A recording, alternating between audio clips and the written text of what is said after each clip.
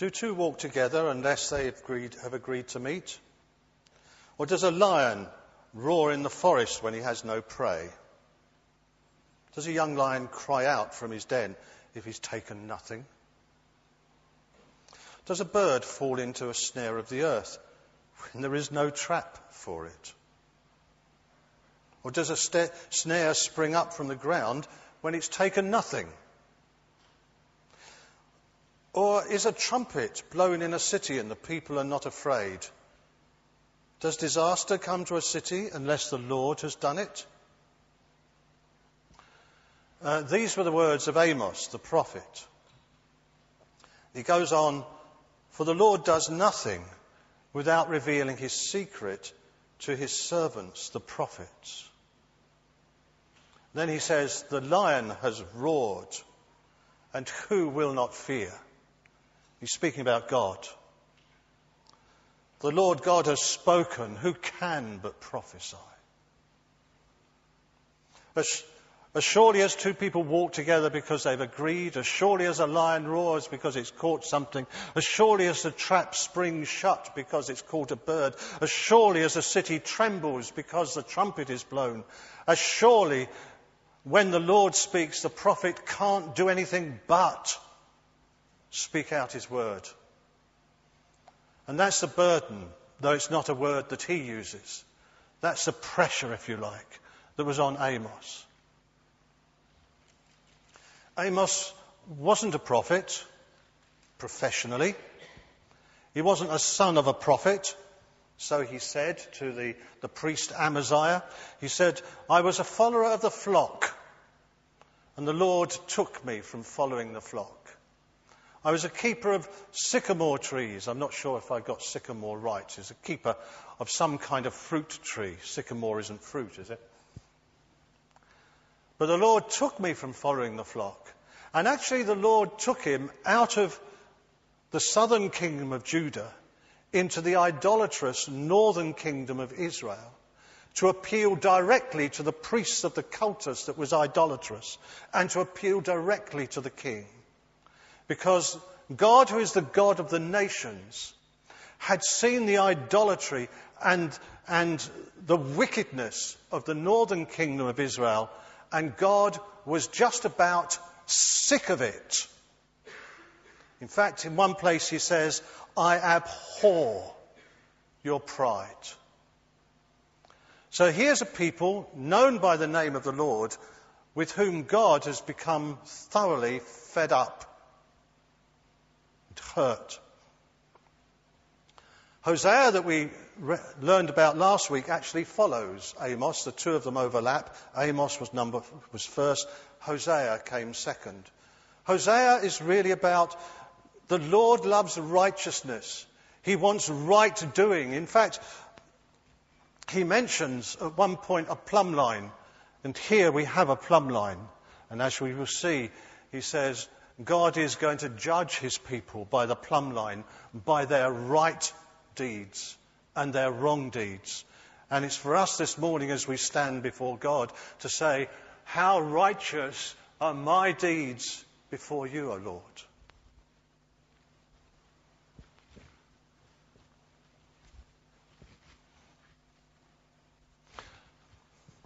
God is the God of the nations. In the first two chapters, I'm going to go quickly through almost chapter by chapter. It's easier with Amos than it was with Hosea. The first two chapters, God is the judge of all the earth. In fact, just as even now the state of Israel is surrounded by people who are its enemies, and it doesn't do anything to make them friends, it seems to me, much of the time these days, but it's just as in the Middle East they're surrounded by their enemies now. Those same people surrounded them before, and there's always been trouble from their near neighbours. But God says to Amos, for the sins of Syria, I'm going to judge Syria because of their inhumanity to other people. And then he does a quick trip all the way round Israel to these other places, Philistia, Phoenicia, Ammon, Edom, Moab. And he says, for the sins of these nations, because they've ripped up pregnant women, because they've carried off people mercilessly into exile, because they burned the bones of a king out of sheer disrespect and hatefulness, one nation to another, I'm going to judge these people. It's coming on them. It's going all around Israel, these nations. God says, I'm angry with their inhumanity, one to the other, and I've had it up to here with them. The time is coming. But then, he points to Judah. Well, Judah is his people, aren't they? But he says, but Judah have forgotten my laws. And Judah have not been obeying me as they ought to. They're in great danger too. Watch out, Judah. Which then, since Amos comes from Tekoa and he's going up into Samaria, into Israel, having done the circle all the way around Israel, the word comes to Israel. And the people of Israel are an idolatrous people. And their problem, their big problem, which has led to their unrighteousness, actually is their prosperity.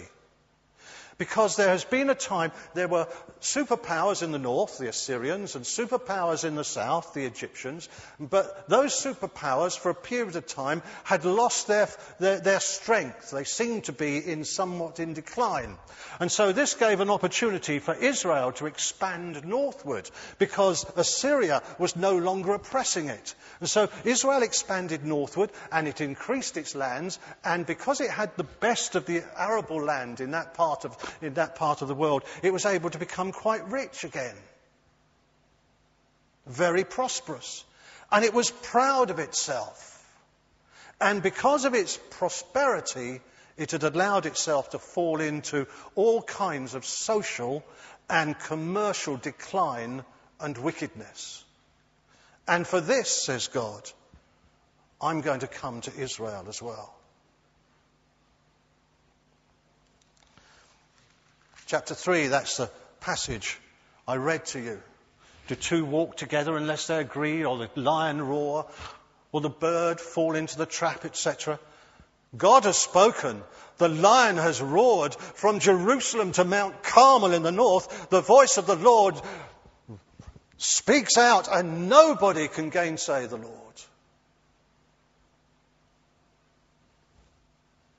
Fear the Lord. In other words, the fear of the Lord is the beginning of wisdom. And I speak for myself, but in all our sense of the wonderful loveness of God, I have at times forgotten the fear of the Lord. Because he is the Almighty God. He is the God of the nations. The God, says Amos, of the Pleiades, of the star systems.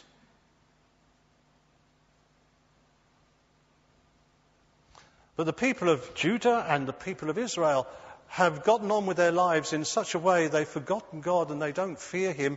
In actual fact, they carry on as though he wasn't there. It's a terrible indictment. But God has, vainly, as it happens, been trying to get their attention. The thing is that their cultus, their worship, is based on Baal worship, as I mentioned a couple of weeks ago. Baal was the god of the storm and the rain. And he was associated with Asherah, who was the goddess of love and fertility. And the two of these were put together, and in their temple worship, though they did it in the name of the Lord, the God of Israel, they were really worshipping these Baals. And when they worshipped them, and their sort of foul deeds which they did as part of their worship, they prayed to these Baals that they would be blessed in land and made fertile. And what God says through Amos is, but I gave you empty stomachs. Your fields didn't yield. I withheld rain. You've been praying, in other words, to the God of storm and rain. I withheld the rain. And so your harvests didn't develop. I've struck your gardens and your vineyards with mildew and blight. So you haven't noticed. You're praying to Baal, but you haven't noticed nothing's happening. And you haven't returned to me. You've been saying it in my name, but you haven't come back to me. It's not as though I haven't been trying to reach you. I've done it by many means. But you do not turn back to me. In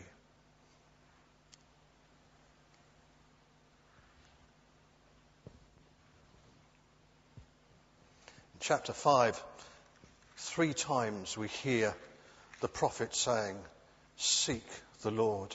For thus says the Lord to the house of Israel, seek me and live. Don't seek Bethel, that's the place where all your foul worship is going on. Don't seek Bethel, don't enter into Gilgal. Seek me and live. Seek the Lord and live, lest he break out against you. Can't you hear what he's saying, this lion that's roaring? Seek good, he says, not evil, that you may live. So that the Lord, the God of hosts, will be with you. As you have said, they've said the God is with us. Well, seek good and not evil and he will be with you. Just like you said. Hate evil and love good. Establish justice in the gate.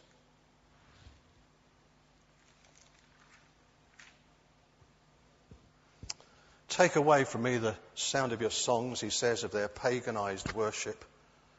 To the melody of your harps I'm not going to listen. But here's the heart of God. In your community, in your families, in your government, in your worship, let justice roll down like waters. Righteousness like an ever-flowing stream. Do good, not evil.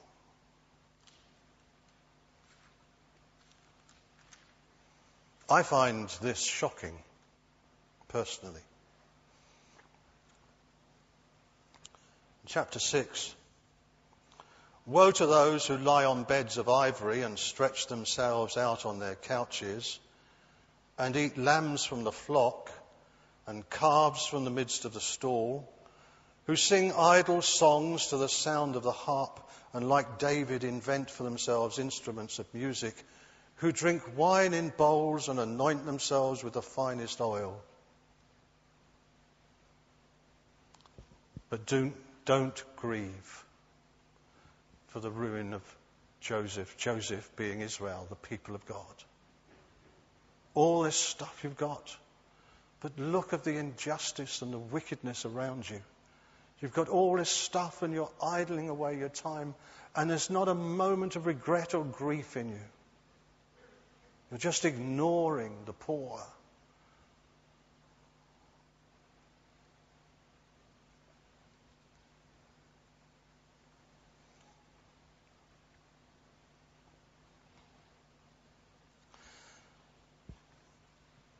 Amos sees various visions. One of them is of locusts devouring the land. He cries out to God, God, how can Jacob stand if you send this upon us? He's so small. The Lord relents concerning this. But then he shows the land being devoured by fire. And again, Amos cries out to God, but Jacob can't stand such a thing. God, have mercy. And again, God says, I will relent.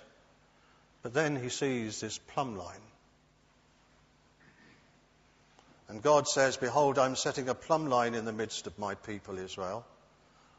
I won't pass them by again. The high places will be made desolate. The sanctuaries of Israel will be laid waste. And I will rise up against the house of Jeroboam. Amos, this prophet from Tekoa, goes up to Samaria and he speaks to Amaziah the priest. The priest accuses him of treason because he's speaking against the king and the king's institutions. When do we obey God rather than man? Amos was accused of treason. Then he was ridiculed. Oh, you countryman, get back to your sheep. and then rejected. So he came with the message of an almighty God to a people, to the priests actually, with no conscience.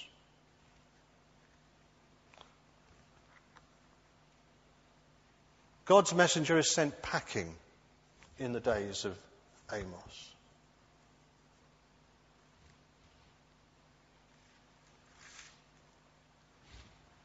Can you read that?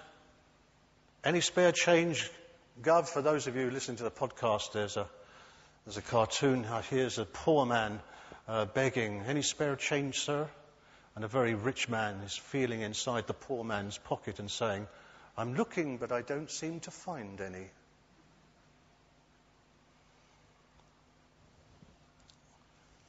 This was how God saw Israel.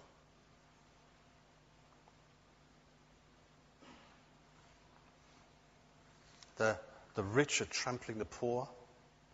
The merchants are robbing the customers. Hear this, you who trample on the needy and bring the poor of the land to an end, saying, "When will the new moon be over so that we can sell grain, and the Sabbath that we can offer wheat for sale, so that we can make the ephah small and the shekel great and deal deceitfully with false balances, so that we can buy the poor for silver and the needy for a pair of sandals and sell the chaff of the wheat." Like I said, God seems to have had it up to here. There are some terrible words at the beginning of chapter 8.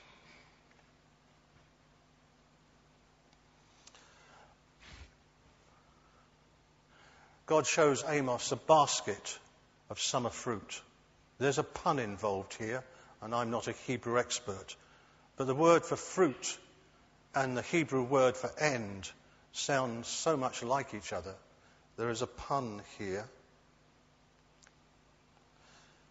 "Amos, what do you see?" And I said, "A basket of summer fruit."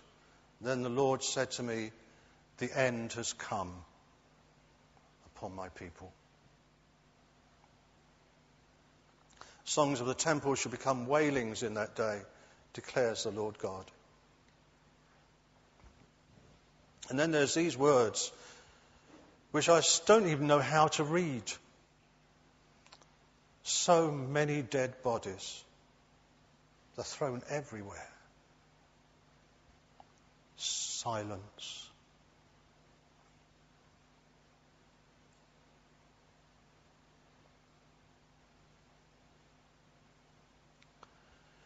And here's a people whom God has loved and brought out of Egypt, and he's loved them with his covenant love. And remember, Hosea follows Amos, and Hosea keeps going on and on and on about how much God loves the people. As though that the end has come, but God is still saying, "But I still love you, I still love you, I still love you. There might still be a chance if you only realise how much I love you."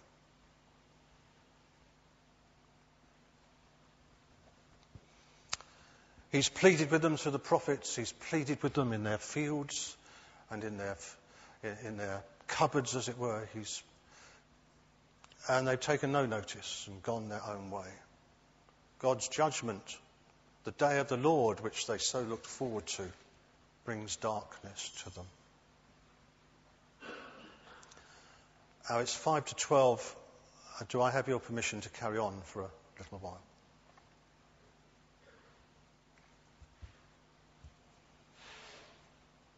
Chapter 9 is different. Well, it's nearly different. It begins with devastation, the results of God's judgment. But remember Hosea, who follows Amos, how God loves these people with a covenant love, which though they have broken the covenant, he will not. It begins with devastation. It ends with pictures of sheer beauty and restoration and planting and incredibly words which Jesus takes up in John chapter 4. "The days are coming, declares the Lord, when the ploughman shall overtake the reaper and the treader of grapes, him who sows the seeds, and the mountains shall drip sweet wine, and all the hills will flow with it. I have an end of this generation. and this wickedness and this injustice and this unrighteousness, which is a stench in his nostrils, which is the way that Isaiah put it. But it's not an end of my love for this people, and it's not an end of this people.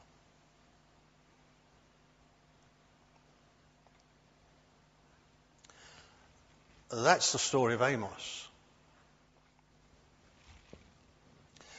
The last chapter has got these words, which in your Bibles, if you look at the bottom sometimes, you'll see this little sort of tiny letters in italics, Septuagint. I think I pronounced it right, and if I haven't, it's Septuagint, okay? And in fact, what happened was that a group of Jews towards the end of the Old Testament, what we know as the Old Testament period, translated the Hebrew Scriptures into Greek language. This would probably have been during the time of Alexander, when the Greek Empire spread further than any of the previous power empires before it. Alexander spread beyond the Indus. It was a vast empire, and Greek was the language which everybody spoke, as they did. Paul spoke and wrote in Greek, you see, as well. So they translated the Hebrew Scriptures into Greek. And there seemed to be some, well, I won't say discrepancies, some sort of interesting sort of twirls of the Holy Spirit in the translation. Because Amos chapter 9 says, in these great days when they are restored, all the nations who are called by my name, they may possess the remnant of Edom, speaking of Israel, they may possess the remnant of Edom, and all the nations who are called by my name, declares the Lord. Whereas the Septuagint put it like this, that the remnant of mankind and all the nations who are called my name may seek the Lord. So, chapter 9 speaks of a day when Israel will be restored, and the line of David will be restored. This is the first time David's been mentioned in this. So just a quick reminder, when Israel split into Israel in the north and Judah in the south, their king was always a descendant of David, to whom God's promises had been given. The king in the north was not a descendant of David. And when Israel were overrun, 30 years after Amos, were overrun and taken into exile, that was the end of it. But in Judah, they still pursued, their kings were still relatives of David, going on through the generations, until Judah itself was sent into exile, and they never had a king again. But their messianic promises were all about David and the line of David. And Amos says about this time of great restoration, Amos says, in that day I will raise up the booth of David that is fallen, and repair its breaches, and raise up its ruins, and rebuild it as in the days of old. James, the brother of our Lord, in Acts chapter 15, quotes this about the advent of Christ. The line of David has continued at last through Christ, who is the Messiah. And through Christ, who is the Messiah, this God who judges the nations of the world, who is high over all, is also calling the nations of the world back to faith and life and significance in the God who created them in the first place. So right at the end here, we've got this sort of telescopic view which Amos would never have understood, because he was 800, 700 years before Jesus. It's like us prophesying now about something which is going to happen in 2750. Amos couldn't see it, but God knows his plan and his purpose. And this began to be fulfilled later in Jesus. His marvellous love for the nations. Now, I don't want to take you too long over time, But I want to make one or two comments about how this might be for us now.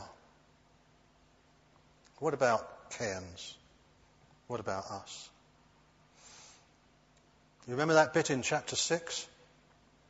About beds and couches and fine lambs and harps and wine. And no grief over Joseph. I find that scary. Really scary. And even more so when I compare that with something in Ezekiel. Because Ezekiel spoke about the destruction of Sodom and Gomorrah. And we automatically, in our mental imagery, think of sort of sexual perversions and things like that. According to Ezekiel, that's not the reason Sodom and Gomorrah were overrun. That was a fruit of their sinfulness, but not the reason. The reason was this. It's verse 49 of Ezekiel 16. Behold, this was the guilt of your sister Sodom and her daughters. She and her daughters had pride, excess of food, and prosperous ease, but did not aid the poor and needy. We've heard a lot about the poor and needy this morning, haven't we? They were proud. They had excess of food. I had a conversation with somebody today this week about Aldi and Lidl, and I'm not advertising. It's just that within the conversation, somebody said if you go to them, you don't have choice. Oh well, excess of food then.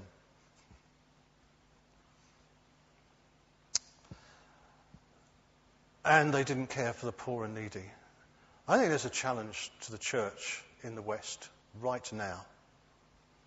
We have our faith in the Lord Jesus Christ, who is the judge of the nations and who is the saviour of the nations. He has brought us into a kingdom which cannot be shaken, according to the writer of Hebrews. We have been born again. Hallelujah. We have a risen saviour.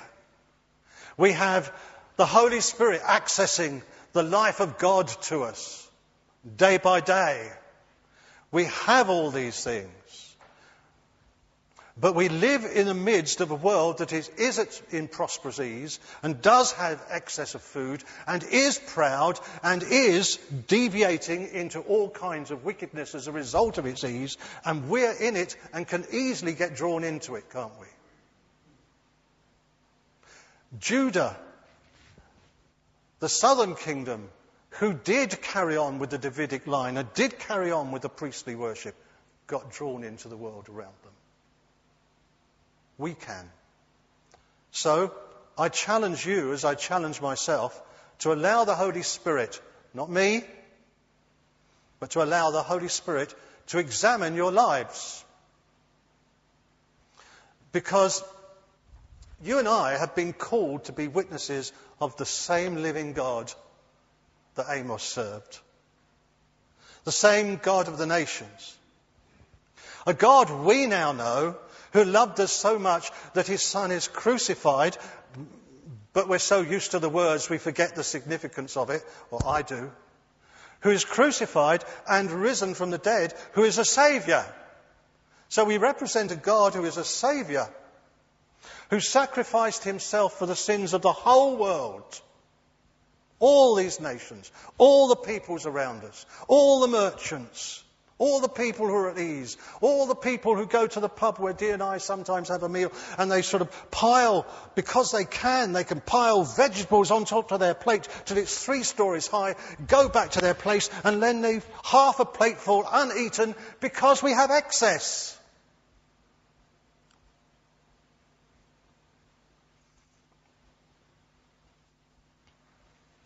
We're a witness to these people of this living God and the risen Jesus Christ. But Jesus Christ said he's the way, the truth and the life. He didn't come to destroy the law and the prophets. He came to fulfill them. And we have been called to witness of Jesus by an alternative lifestyle, which is called Christ-likeness, or is called godly, you understand, which is measured by a plumb line of righteousness. If we sin, then God is faithful and just and will forgive our sins. Thank you, God. But the New Testament never gives us the liberty to sin because we're saved. Read John's first letter if you don't believe me. We're called to follow after Jesus, so part of our witness is an alternative lifestyle which is more than just a creed, but a deliberate alternative way of family life, social interaction, and business integrity.